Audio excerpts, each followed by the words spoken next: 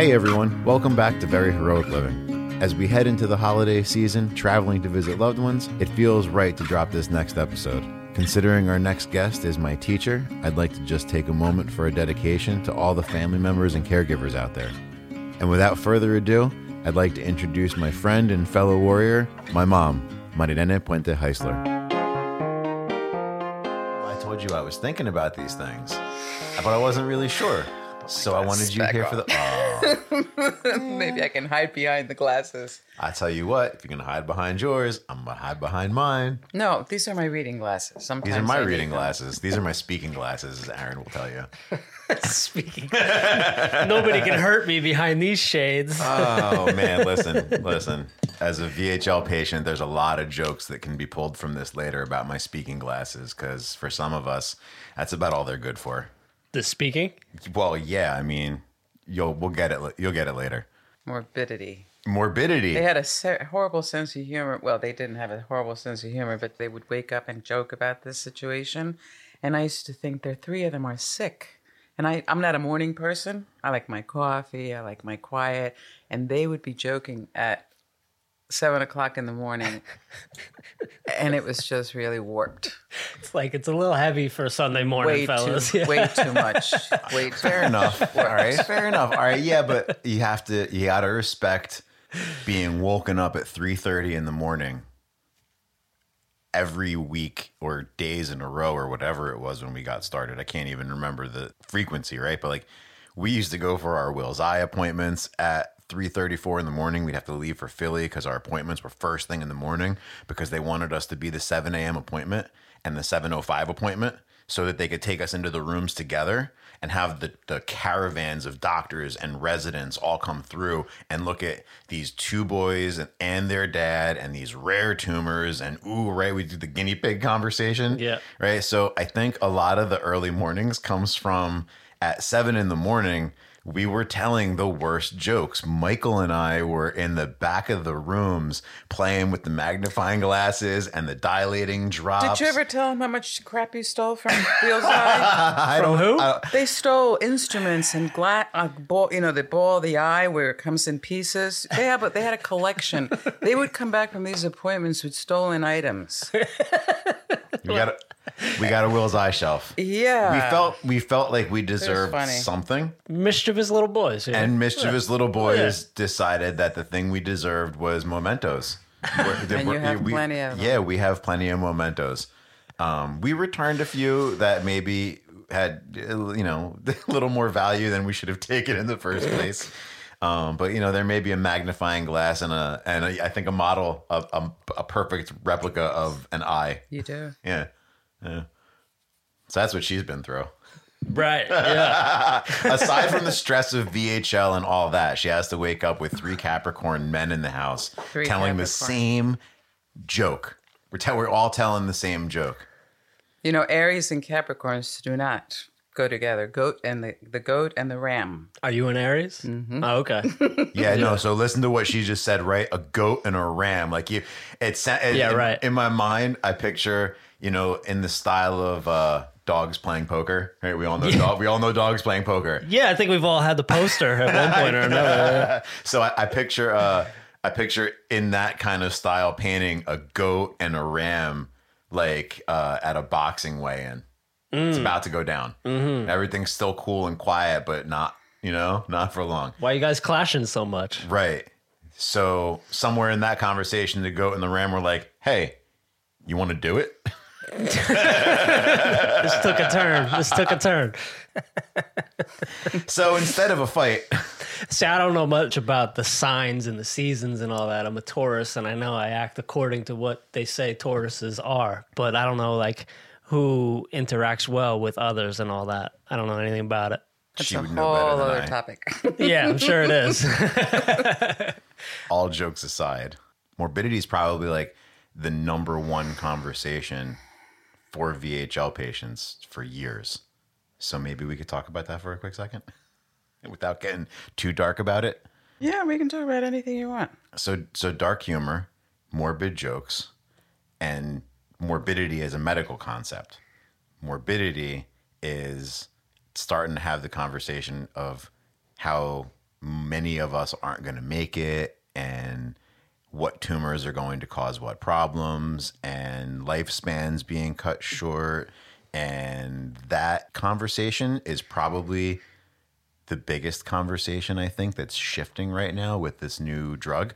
And right before we came over here, you and I started talking a little bit about your weekend and what you've been thinking about, your kind of fears, right? So we've been trying to remain stable while we ride this weird new wave of excitement. And as we all get really excited about the concept of maybe no tumors, maybe no, right? Yeah, I see you shaking your head, right? So, like, I think you and I this is a good opportunity to talk about it a little bit, because I don't really get to talk about how do we keep that equanimity between being really excited and just realistic about the fact that not that much is changing for most of us, including me, even having a few years where it's been successful. When all this transpired so many years ago, I never went to a psychiatrist or a psychologist. I refused to sit and talk about this over and over again. I had enough dealings with insurance companies, just telling the story over and over again. Right. We all talked about it at home, and they had their warped sense of humor. But it isn't until recently that I was asked the question, what was the biggest thing, what was the biggest challenge as a caregiver? And I said, fear. Because I lived with fear of someone dying for so many years. First, before they got diagnosed, their father, after the first surgery, they did a section because they thought it was a malignancy. And I overheard the doctors talking. And when I found out what he had, basically Joe had about 3 to 6 months to live. And then it took a month before the report came back. The report of the biopsy came back because the pathologist passed away, so there was a delay in his biopsy. Wow. So a month later, it comes back as a benign tumor. However, it was the size of an orange. And he goes back into surgery a month later for 18 hours. And I'm being treated as, you talk about having to deal with morbidity. You have to deal with these doctors and interns talking to you like you don't know, you're just basically a wife and a mother, and you don't ask the questions.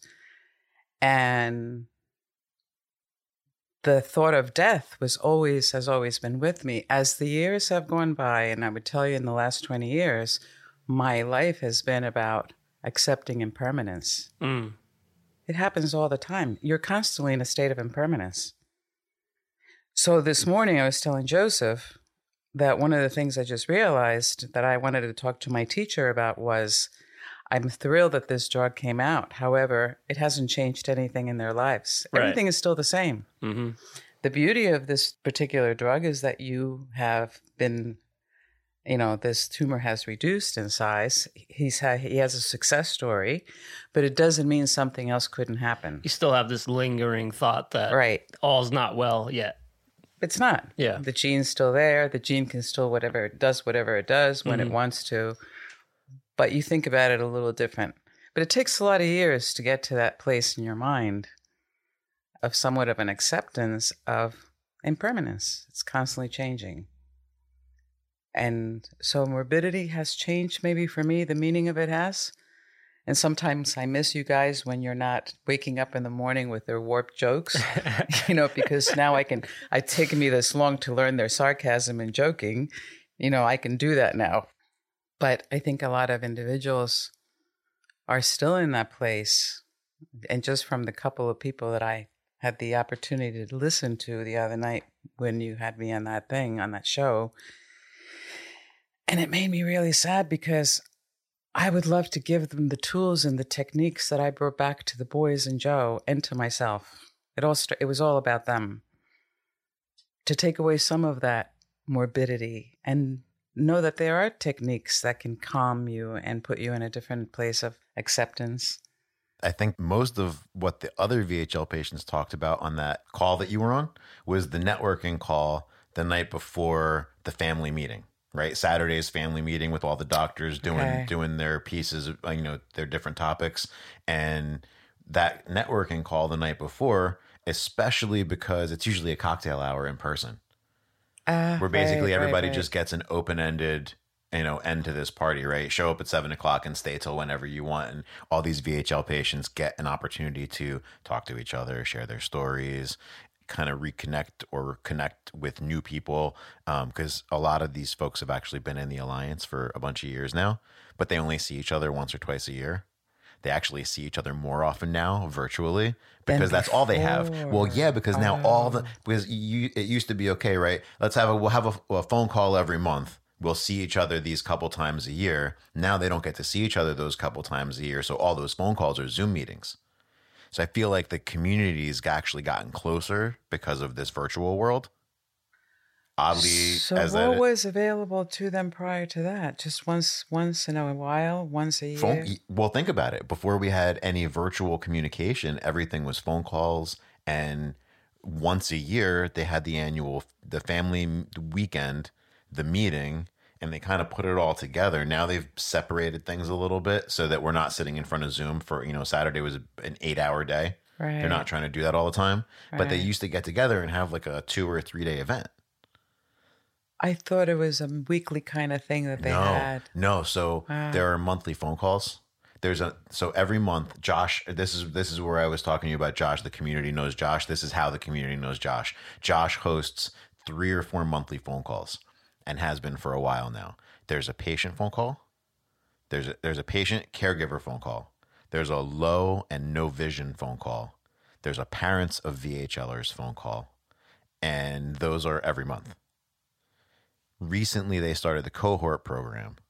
And this is the one that they kind of marketed it as for new VHL patients, but there are a couple of us that aren't new VHL patients. We've been talking about how everybody needs to know about the cohort program because we're learning about everything. Even if it's not new information, it's all current. And we get to hear it, like Dr. Iliopoulos spoke to us directly. That's incredible. There was an 8-person group getting spoken to directly, and we had a question and answer with Dr. Iliopoulos. Leona, who's the life coach for the VHLA. I met her husband. Okay, right. I had the breakout session with Leona. You had the breakout session because I went for patients. Leona's a patient, Right. And her husband deals more with caregivers, right? So that was a really big deal because in the cohort program, Leona was there the week before. So there are people who don't have any. So back to the stress. That's what really got me on this. So people don't really have a way to manage the stress. You saw this, right? That's what brought me to this, right? All these tools. So Aaron and I think Boston was a really good trip for us to get to know each other a little better, right? After a lot of years. And I got to talk a lot about yoga and Reiki and time in the jungle and learning about medicine and myself and like dealing with the morbidity. And I think we touched on a lot of the everyday stuff that people deal with, right? Without being clinically anything, right? Everybody deals with some depression. Everybody deals with some anxiety. Everybody deals with some stress. Everybody deals with happiness. Everybody deals with coming down from happiness. It's just like daily things that happen that it would be nice to learn how to just ride a little bit more comfortably through all of it. Most people don't understand depression. You say you're depressed, but they really don't have a clue what you're talking about until they experience it. Yeah. It's really interesting. Like I said, in hindsight, all these years, the approaches that I did not have. Right.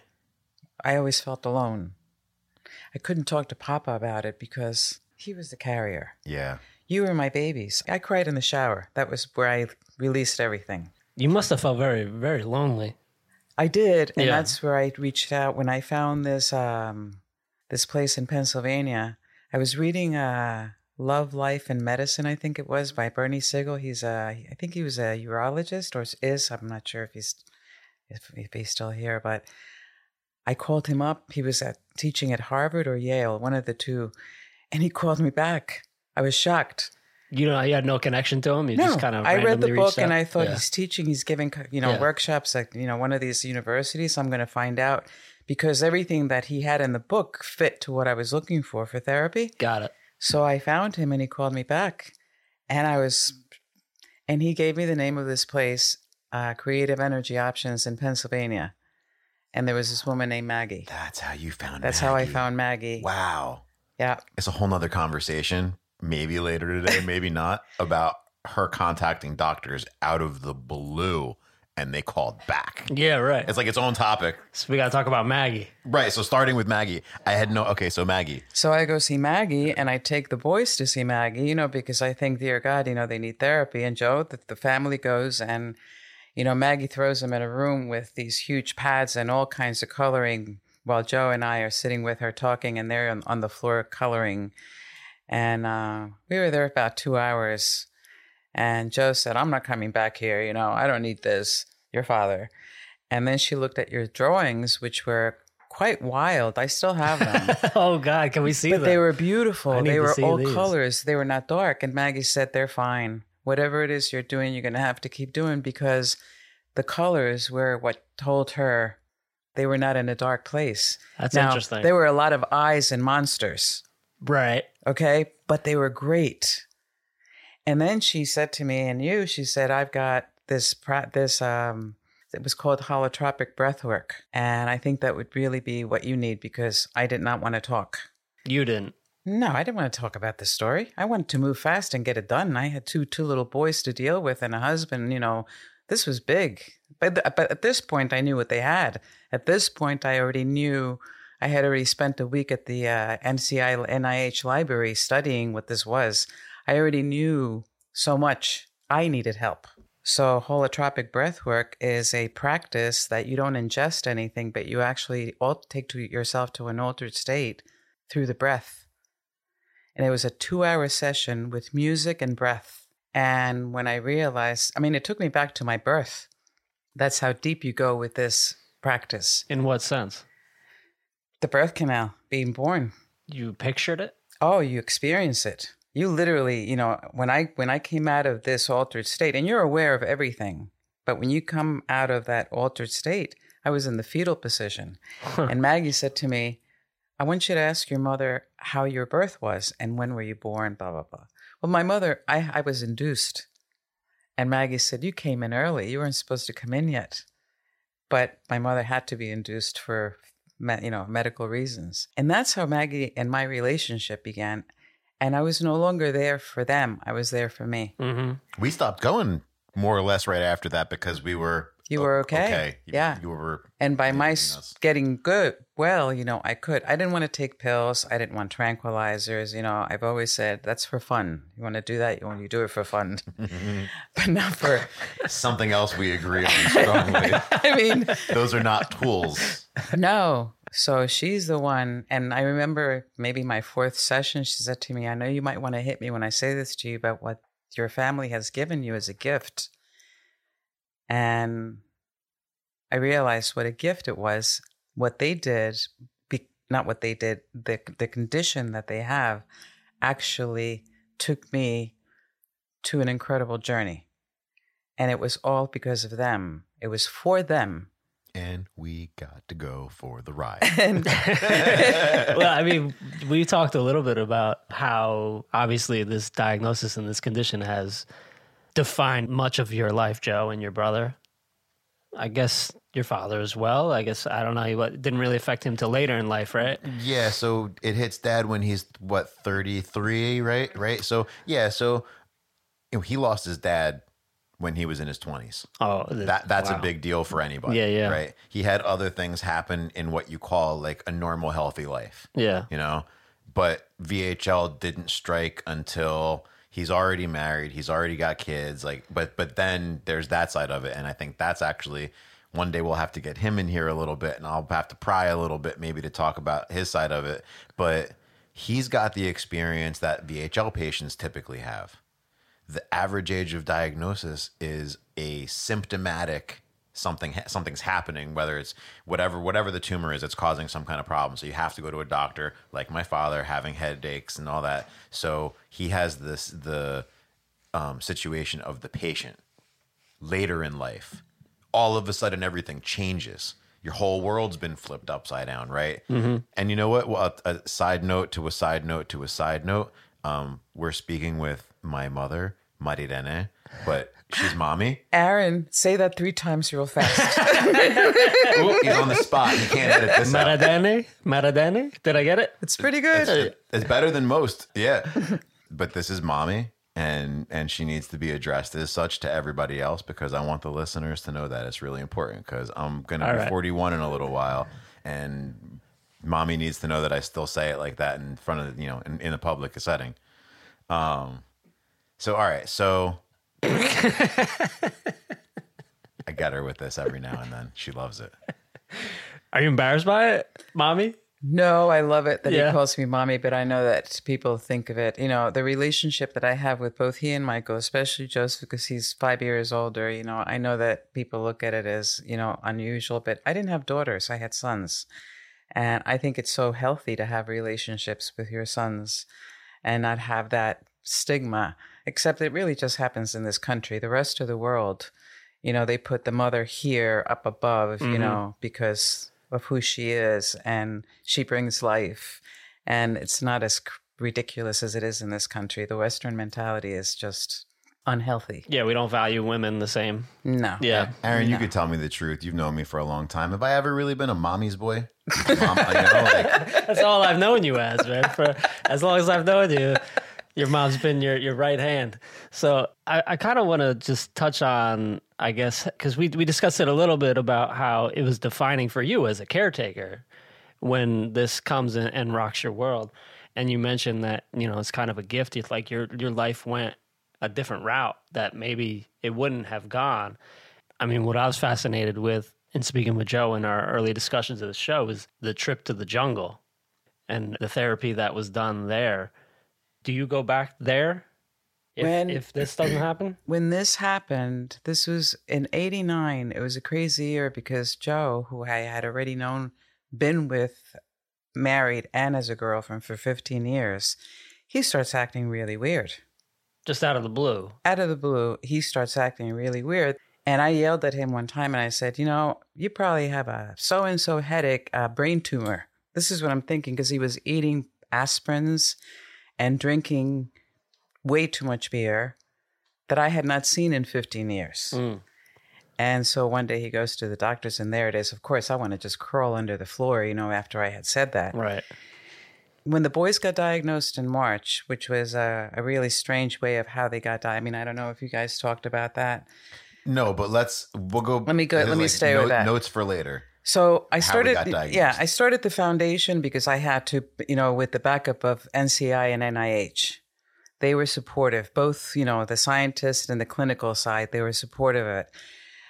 I did it for about 4 years, and then, circumstances just didn't work out. And then in 96, I apologize. In 90, I took, Michael had just turned 5 years old, 91, January of 91, I took Michael to Central America because I knew that they were what they call curanderos, healers. They're referred to as curanderos. So I went back to Guatemala, and I had been there the year in 88. So I knew I had connections already. My curiosity. Don't even know why I went that route before this happened. And so I went down there and I met this, I knew that this man could come down from the mountain once a month with medicinal. And how I found him, how I was able to get to see him, it's another story. But I took Michael to him, and Michael was literally just had turned 5 years old, and he gave me all these herbs for each one of them, different doses. I brought it back. And then in 96 or 97, I think it was 96, a friend of mine called me up and he said, you're looking for medicinal plants. There's this man coming in from South America that's going to give a workshop at Temple University. You might be interested in, he's a shaman. And so I took Joseph, Joe, my husband, and a friend of ours. The four of us went to his workshop at Temple University. And this guy began to talk about this plant. And I was fascinated. But at the end of the whole workshop, he said, everybody close your eyes. He turned out the lights and you close your eyes. But he began to sing this beautiful melody. And then you opened up your eyes because you're curious. The room was completely bright. Lights are out and this room is completely bright. And I thought, I got to know what this is. for whatever reason. Had everyone Alright, eaten the plant that he was talking about? No. So there is a room of 20 plus people. It's like a normal college classroom setting, right? So it's You remember it as well? oh yeah, no, Yeah. all right. So all right, so this is 96, right? So I'm 15. All right. Specifically, what I can tell you is that this is a time period where like you and I would have gone on a trip to Lehigh University with the varsity team. Remember we all went out to Lehigh that day? Sort of. Okay, that was about 3 months after this. Okay. Okay, so this was my senior year, your junior year, and this is like spring before that. You're 10 and 15. Your Right. brother, But yeah. it's early in the year in 96 and I'm 15 and my brother's 10. Right. So The 15 wouldn't have been senior year for you. no, sorry, not senior year. It would have been my sophomore year. Yeah. And Paul took us to Lehigh because he knew some people out there. Okay. So like he knew the coach. So we got to go get like Training or something. like training with the team at one of their practices or something like that. Anyway, we came back from Lehigh and it was the first time that we ever sat down and had ceremony at the house. So So like while you guys didn't know, I was getting home from practices and games and coming home to somebody that my mom had brought in from South America, and we were about to sit down and have full on jungle ceremony in the den. No, I mean, I think we kind of understood that something like that was happening, like something holistic or alternative medicine was happening there, but I So Temple, really know what we're it in was. Temple University. The workshop is over, and this man, his name was Jorge, comes to the back of the room and starts talking to Joe, my husband. And he says, yeah, you got to remember, Joe is husband and Joseph is son. Right, yeah. Okay, so he starts talking to Joe, and I said to him, Joe said to me, he understood everything, but Joe's Spanish back is, not as good. So I said to Joe, he's inviting us to come to a ceremony. And he goes, no, I can't do that. Now, the boys had an appointment at Will's Eye the next morning. 2 mornings later. This man invites me now to come to an ayahuasca ceremony the next night in Philly at somebody's house. Now, I don't know anybody. So I said to him, I'll be there. And I come back to Philly the next day. And Joe said to me, and I said to Joe, I swear to you, if it's uncomfortable, I will be back in Jersey. I'm not, so I was at an artist studio, this loft, and I drank this stuff. And while I was in an altered state, there were these 2 gentlemen, doing yoga, and I'm thinking, oh my God, I wish they would stop because you can feel everything. And then the shaman says in Spanish to me, Marirene, have good thoughts. And I thought, oh, geez, he's reading my mind? And then, I know this sounds wild, but it doesn't really matter to me. I'm deeper into this. He's singing these beautiful melodies. And then I thought, oh my goodness, the boys have an appointment at Will's Eye tomorrow. And out of nowhere, in my vision, here appear their eyes inside. And I see all the arteries and everything flowing. And in my mind, I think, oh, they're going to be fine. They're tumor-free. This finished about 3:30 or 4 in the morning. And at the end of it, this shaman comes and says to me, I would love to invite you to come to Peru, and study with me. And I said, fine. I left my number with the host. I meet them the next morning because Joe brought them into Will's Eye. And I said to Joe, I have to get home or I'll pass out. I got to drive home. And then 2 weeks later, the host of this ceremony calls me up.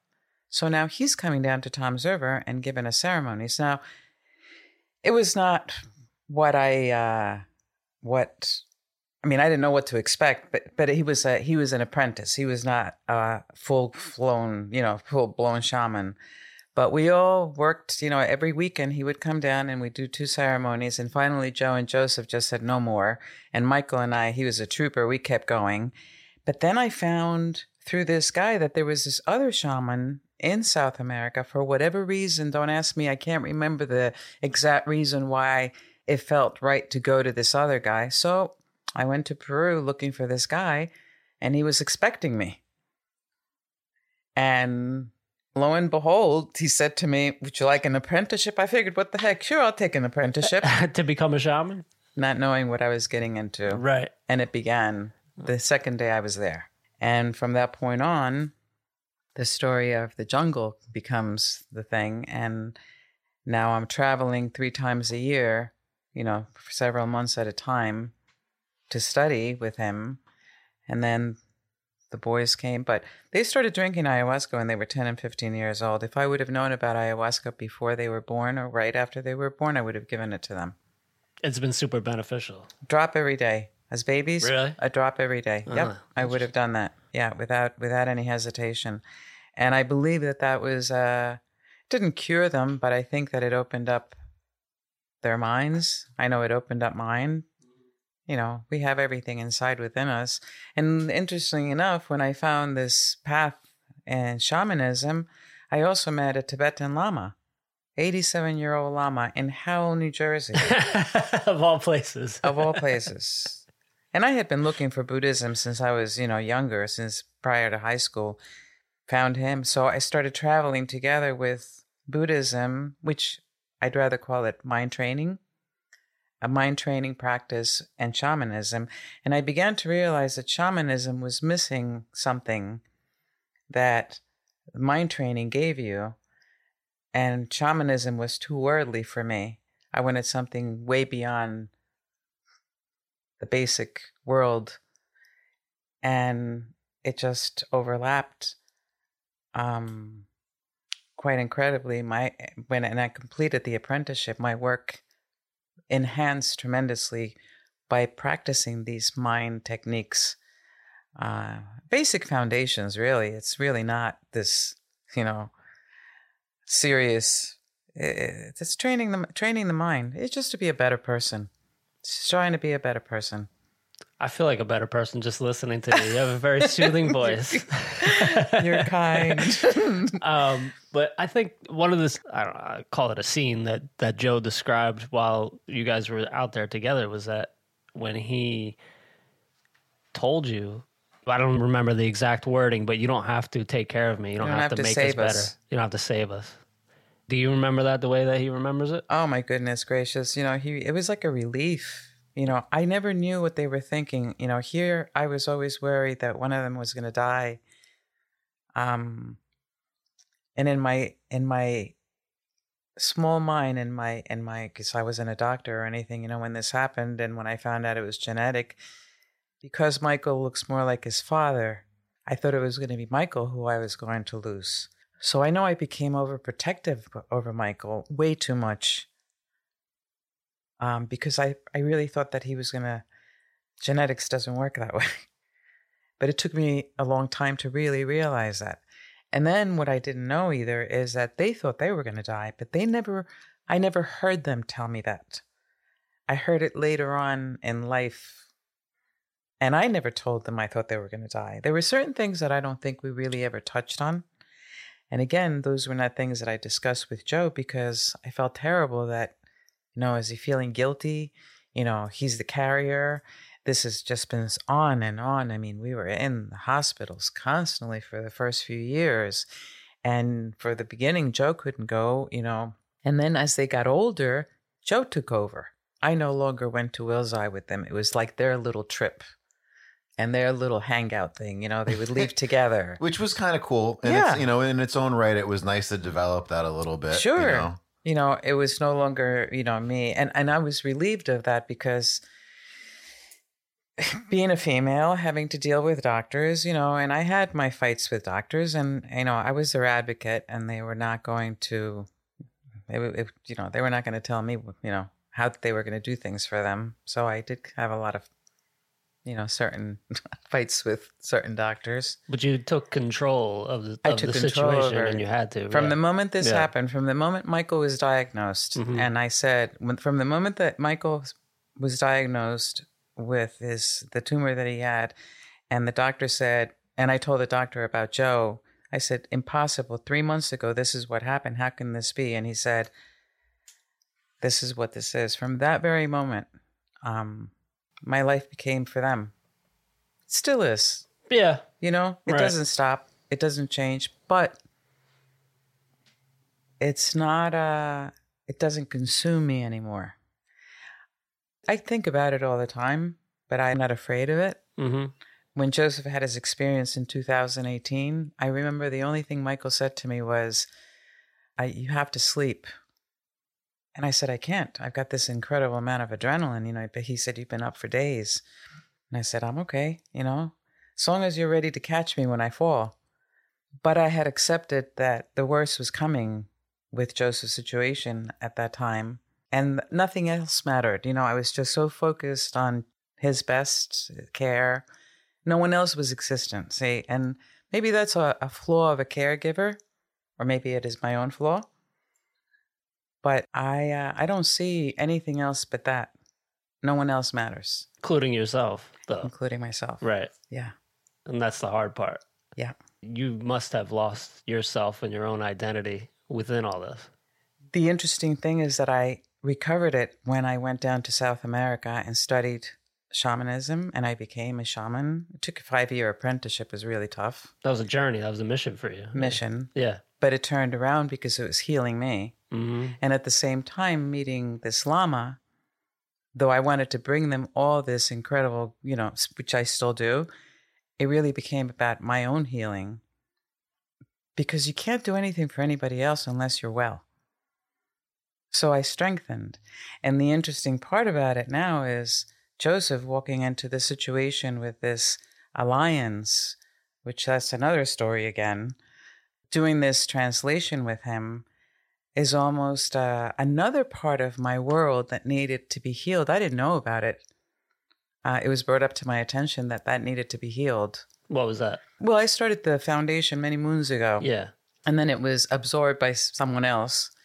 And I didn't realize, to me, it was like, I don't have the time to fight with anybody. This is not why I did this. But I didn't realize that I needed to heal. So interesting enough, here, if parents don't pay attention to their children and what the children have to teach them, you got a problem there. Mm. And I've always been the type of mother who has always tried to listen to what they have because I know they have something to teach you. Mm. Till this very moment.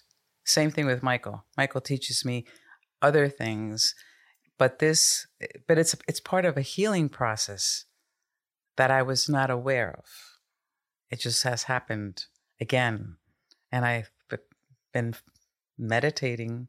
Through meditation, all these things come up and I realize, wow, that needed to be closure. You had to put closure to that. You had to put closure to that. Still little pieces still open of 32 years ago. So going back to your initial question, Mm-hmm. when he told me not to worry about it, and I don't know if they took turns or they did it together because, I never know which one is talking to me. You do sometimes look so much alike and so much alike. I don't know, it was a relief, it was just like this weight got taken off of me because I realized, oh my goodness, of course not. I can't save them. I can help their minds and strengthen whatever I bring, but I can't save them. I was trying to save them. I wanted to save them from everything. But it was a relief. It was just, it was an awakening. What did you realize based on that? Did you see something in him that let you know that he's going to be okay? Or like he was able to stand on his own, or is that what it was? That's really what it was, It was part of their makeup, and I remember that they had mentioned that they used to name their tumors, and I used to think that's so crazy. All their tumors have names, but it was really, at that point, it was really, they can manage this, they don't need me to be what I've been all along. They need me for different things. Not feeling unneeded. That wasn't it. It was a relief that they were going to be okay, that they could handle it, that I could die today and I know that they would be okay. Mm-hmm. That was it. Just acceptance that I could just die and I'd be happy. Like you've done enough. Yeah, they're okay. Mm-hmm. They can move on with their own lives and they can do what they have to do and they can take care of it, which I always felt they couldn't. And we were in the jungle, by the way. Speaking of the jungle, we were in the first one. We were in Bao'an. We were down the river together in the wet season. Yeah, we were in Mosquito City. Alligator-infested water for a few hours to get to where we were going, to have a political argument with multiple villages. Remember? They were fighting about whether or not to let the government in. We got to be part of this. Like we went down there for medicine, and this all starts with, VHL, and mommy and I are on our very first, I had just found it. So back to the timeline, right? So 89, Papa, 90, Michael with his eye, and we all get diagnosed with VHL. So 90, 91, 92 is all just chock full of surgeries and appointments and all the blood work and scans and everything over and over and over. Will's Eye Hospital, National Institute of Health, locally here at Community, they put us up for a couple of days so they could like scan us and collect samples after surgeries or something like that. And then in 93, right? 93, you started the foundation? No, 90. It was you started it that early. I started it that early. Okay, good. So that's important because that's right. 93 is the alliance. Yeah, the amendments. Yeah. The amendments in our 501c3 came about in 91, but I started all the movement in 90. Okay. Right after I found out what this was, and Dr. Zabar and the Library of Congress, it just happened immediately. But we didn't get our filing. I think it was 91. It took about 6 months. You had to write all these, So your husband gets diagnosed and goes through double brain surgery. Your sons go through a barrage of eye surgeries and everything else we just talked about. And within 15 months, you've already got the filing for a 501c3. I hope you know how extraordinary that is. Seriously. Yeah. Is it? Yeah, I think so. It takes people years to put together a foundation and get the funding and everything put together. I had a really good friend who, she wrote most of the amendment. It was just incredible. I was just on a mission. But that's my personality, I just go for it. Tomorrows don't come. You have to get it done. And you put then it was my children. Yeah. So you're not going to stop. So you put so much out into the universe. You talk about putting it out there and like being confident or whatever. Forget about being confident. How about being desperate and motivated? True. And proactive. And you just put yourself out there in all these different places, and angels get lucky, good fortune, providence, however anybody wants to explain the people who you came across that made certain things possible. Like none of that happens if you don't go out there just full throttle and running towards all. So you went back home to Latin America and you got a foundation together and you went to the National Library, the Library of Congress, and meet all these folks down at NIH. And as soon as Papa gets better, the two of you go to Germany to meet with the world of doctors that actually know about VHL. I think that was it. I think that was 94. Right. 93 or 94. Yeah, I was in 94 sounds right, because that was the weekend that grandmom came up and we got taken care of by both our grandmothers at the same time because Michael and I were a handful. And I can't imagine that. And my parents were gone. They were in Germany talking to doctors from Hawaii and Japan and the States, from John Hopkins and somewhere in Europe. I can't remember where else. And you guys got to be there, and we went off to a soccer tournament. Or I went off to a soccer tournament for a weekend. With grandmas. Yeah, with grandmas taking care of us. And it was like they made it the most normal, like nothing was happening weekend. And then, you find out later, it's like, where were you guys when I was in the Poconos? Right. And that's kind of where I was thinking is, where my mind was going, is that at some point, maybe it didn't hit you till later in life, Joe, all the things that your parents were actually doing for you guys. But maybe that's part of why Marirene, you were able to let go when he told you that, because I think you instilled the same type of values and determination in your sons. You modeled it. Well, I'm glad that they listened and paid attention, because I think it's important to live life to its fullest, no matter what. And you've always talked about trading off. You said it. You said it from the time I was little. You're like, one of these days, I learned plenty from you now while you're growing up, but one of these days we're going to trade places. Mm-hmm. And I think that's probably, for us in a lot of ways, the first time we got to trade places, because before then, no matter what and we had traveled here and there or whatever, but that was our first trip to the Amazon. And it was our first real dive into leaving home for a while like that. And we have this moment, 4 or 5 nights of ceremony in a row, and I'm going through all my therapy and you're going through all your therapy. And I think it was probably the first time where we got to kind of trade off psychologically that way.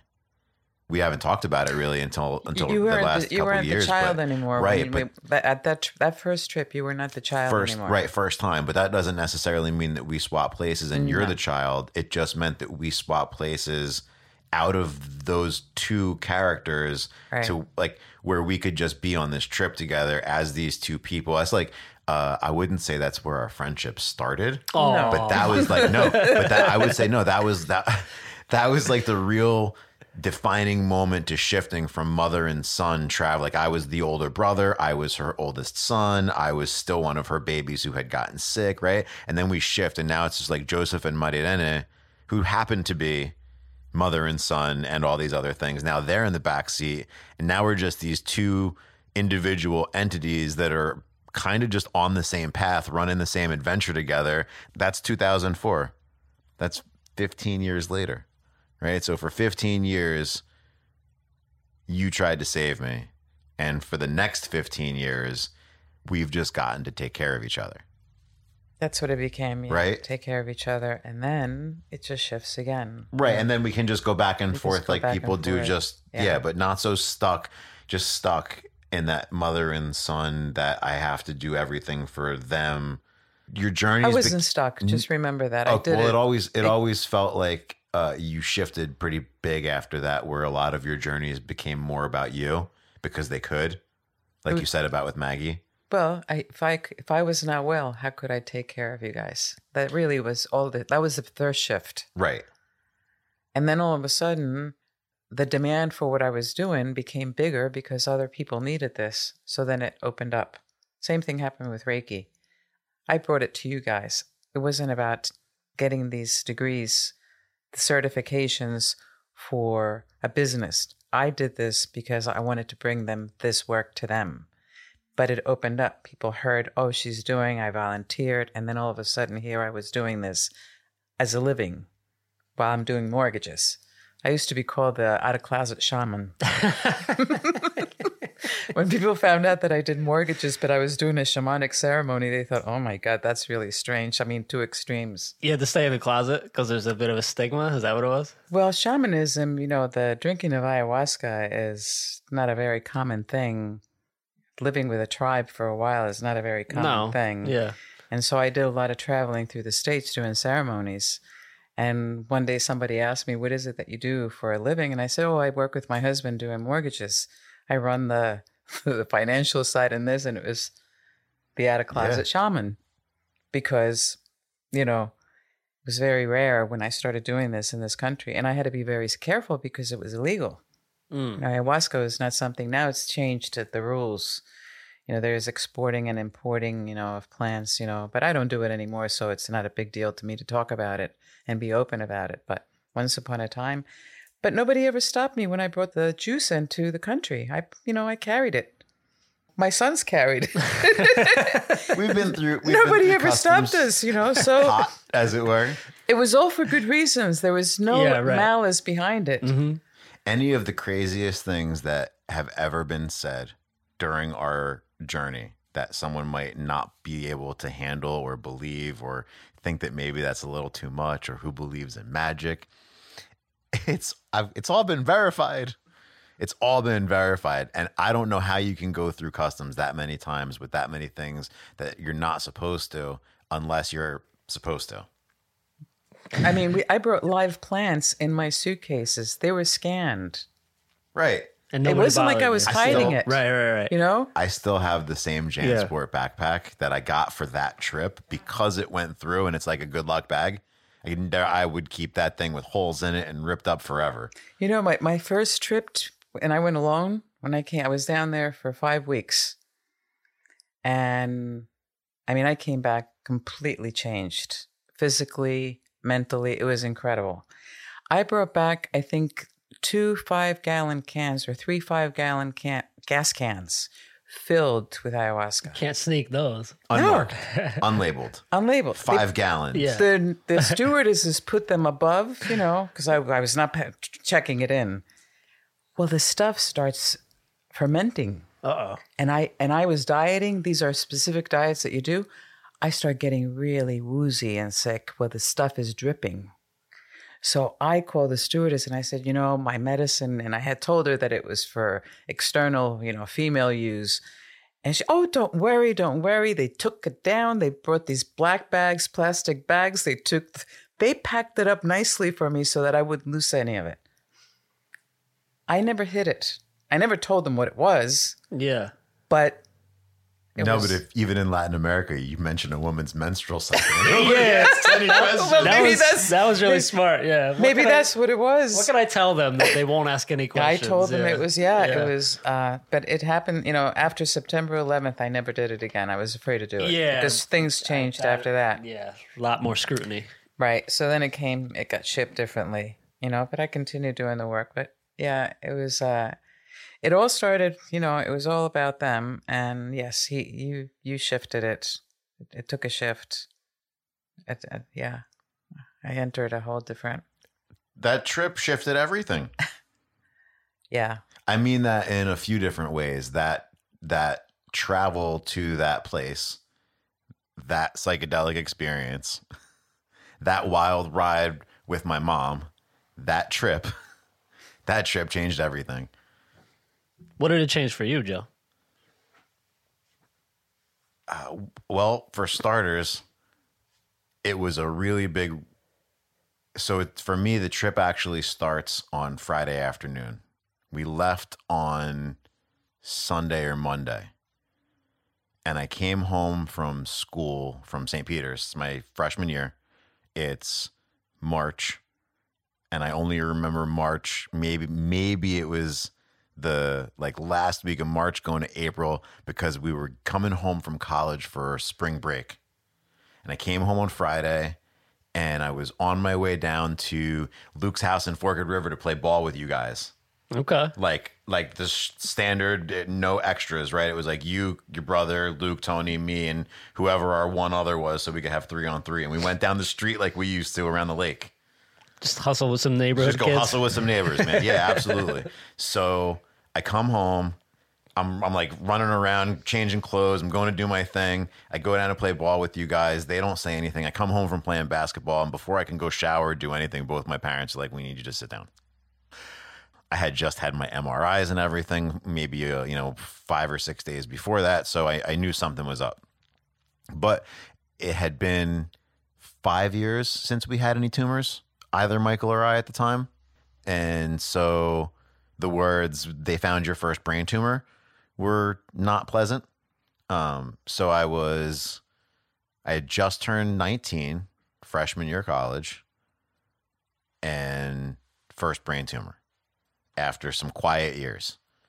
So I went down a couple more times over the weekend. I just remember just playing basketball and going surfing, and almost immediately, as soon as the next flight that was available, they had already booked the tickets, and we went to Peru. So that's that trip that we're talking about. How long after? 3 days. Oh, wow. Yeah. So I find out on Friday that I've got my first brain tumor.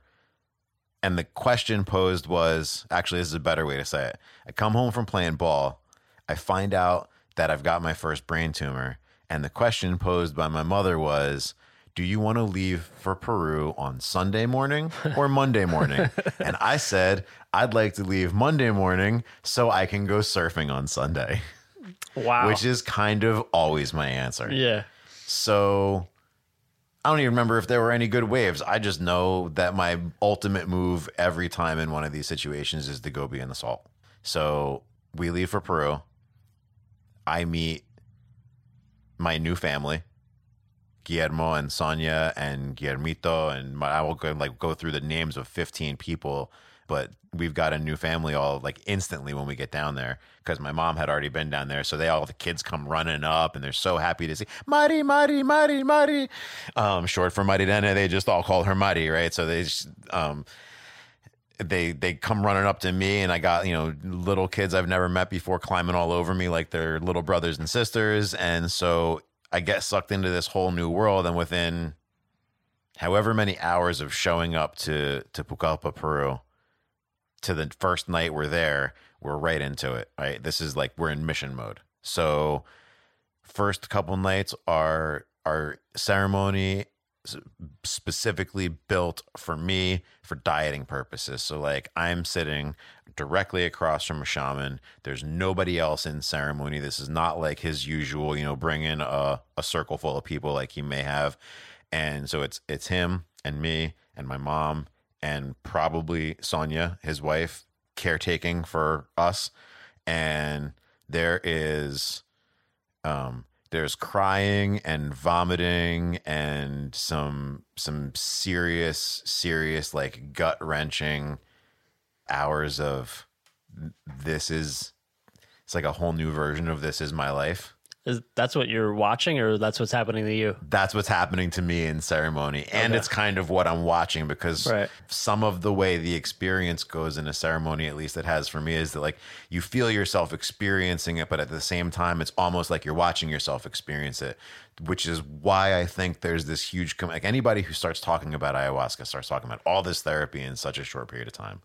And I think a lot of it comes from getting a first person and a third person experience of a story all at the same time. That's wild. You're usually not I and he, she, they. And so, there's this whole new perspective. And I think that's when I started getting to experience that you didn't contract something later in life. You didn't develop something later in life. This is not like failed organs causing problems or malignancies that invade your body, or it's like it's cancer, but it's not. It's tumors, but that's not really the problem. There's all this stuff about VHL that I didn't necessarily understand at the time. And so without knowing the details, I kind of start going from somebody who got sick to realizing that this is who I am. And if I can look back on that now and say the thing that really changed for me was that it was probably the first time that I could take ownership over being myself as not a VHL patient or a tumor survivor, but just, hi, I'm Joseph, and I've been a VHL patient for 30 years, right? Like that doesn't define me. Yeah. It's just built in. Mm-hmm. Make sense? Yeah. Do you think that sort of out of body experience kind of allowed you to also consider what your mother was going through? Because I've been doing a lot of thinking about this lately, of like, we're not even, I think when we're younger, we're so absorbed in our own worlds and we don't really consider what other people are going through. So maybe you hadn't spent any time thinking about what your mother was going through all this. Do you think that's kind of what led you to say, Mom, like, I got this? Yeah, because so just in general, little kids have this super ego and everything's me, mine. You have to like really teach kids to share. Mm-hmm. We won't talk about how that's an American problem. That's another conversation. The super ego comes from the adult, not the child.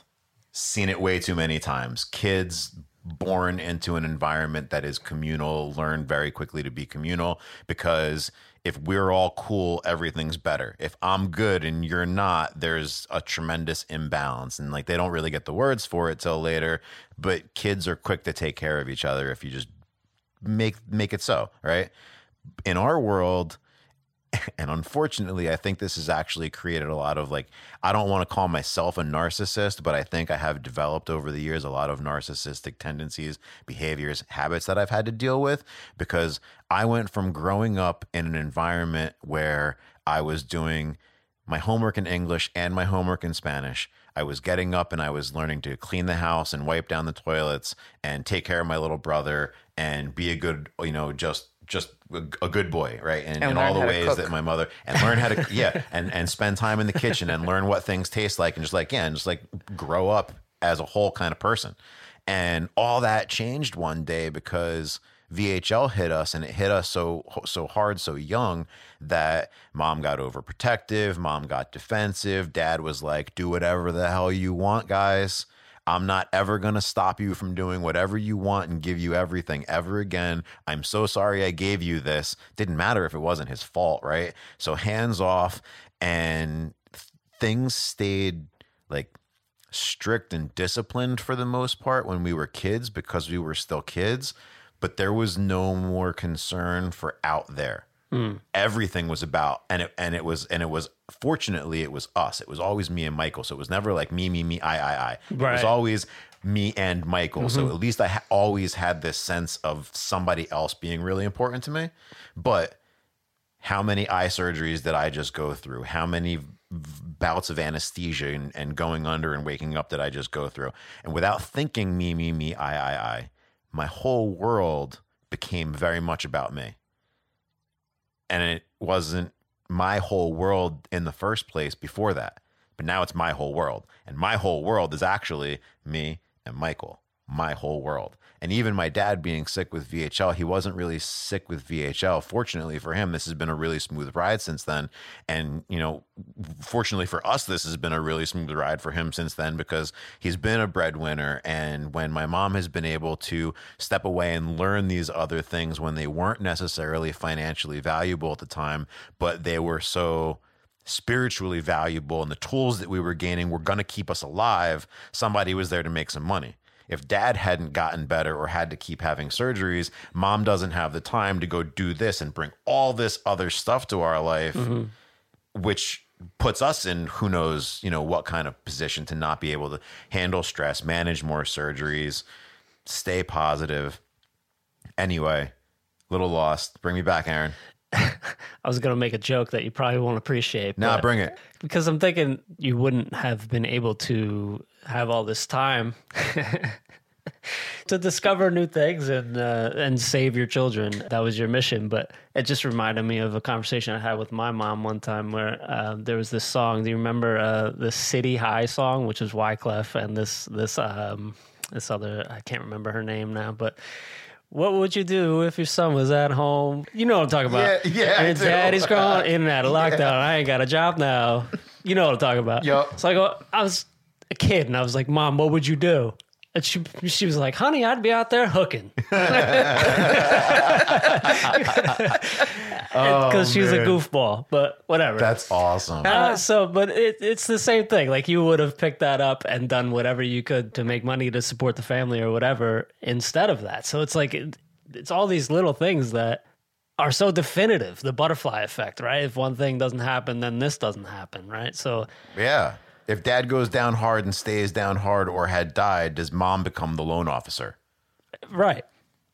What do? You certainly don't have time to just go off to the jungle, not quite knowing when, like, and addressing your feelings and your intuition. So this is a really big deal that he stays behind, right? And like, he manned this fort so that she could go man that fort. And now we've got this, they got this 2-layer effect. Right. Things are relatively stable at home, which is necessary for home to function. And there are new and exciting and very necessary things that need to be brought back home. Otherwise, home's going to be a disaster anyway. So, like, without those things all happening, we don't do as well as we do for the rest of our lives.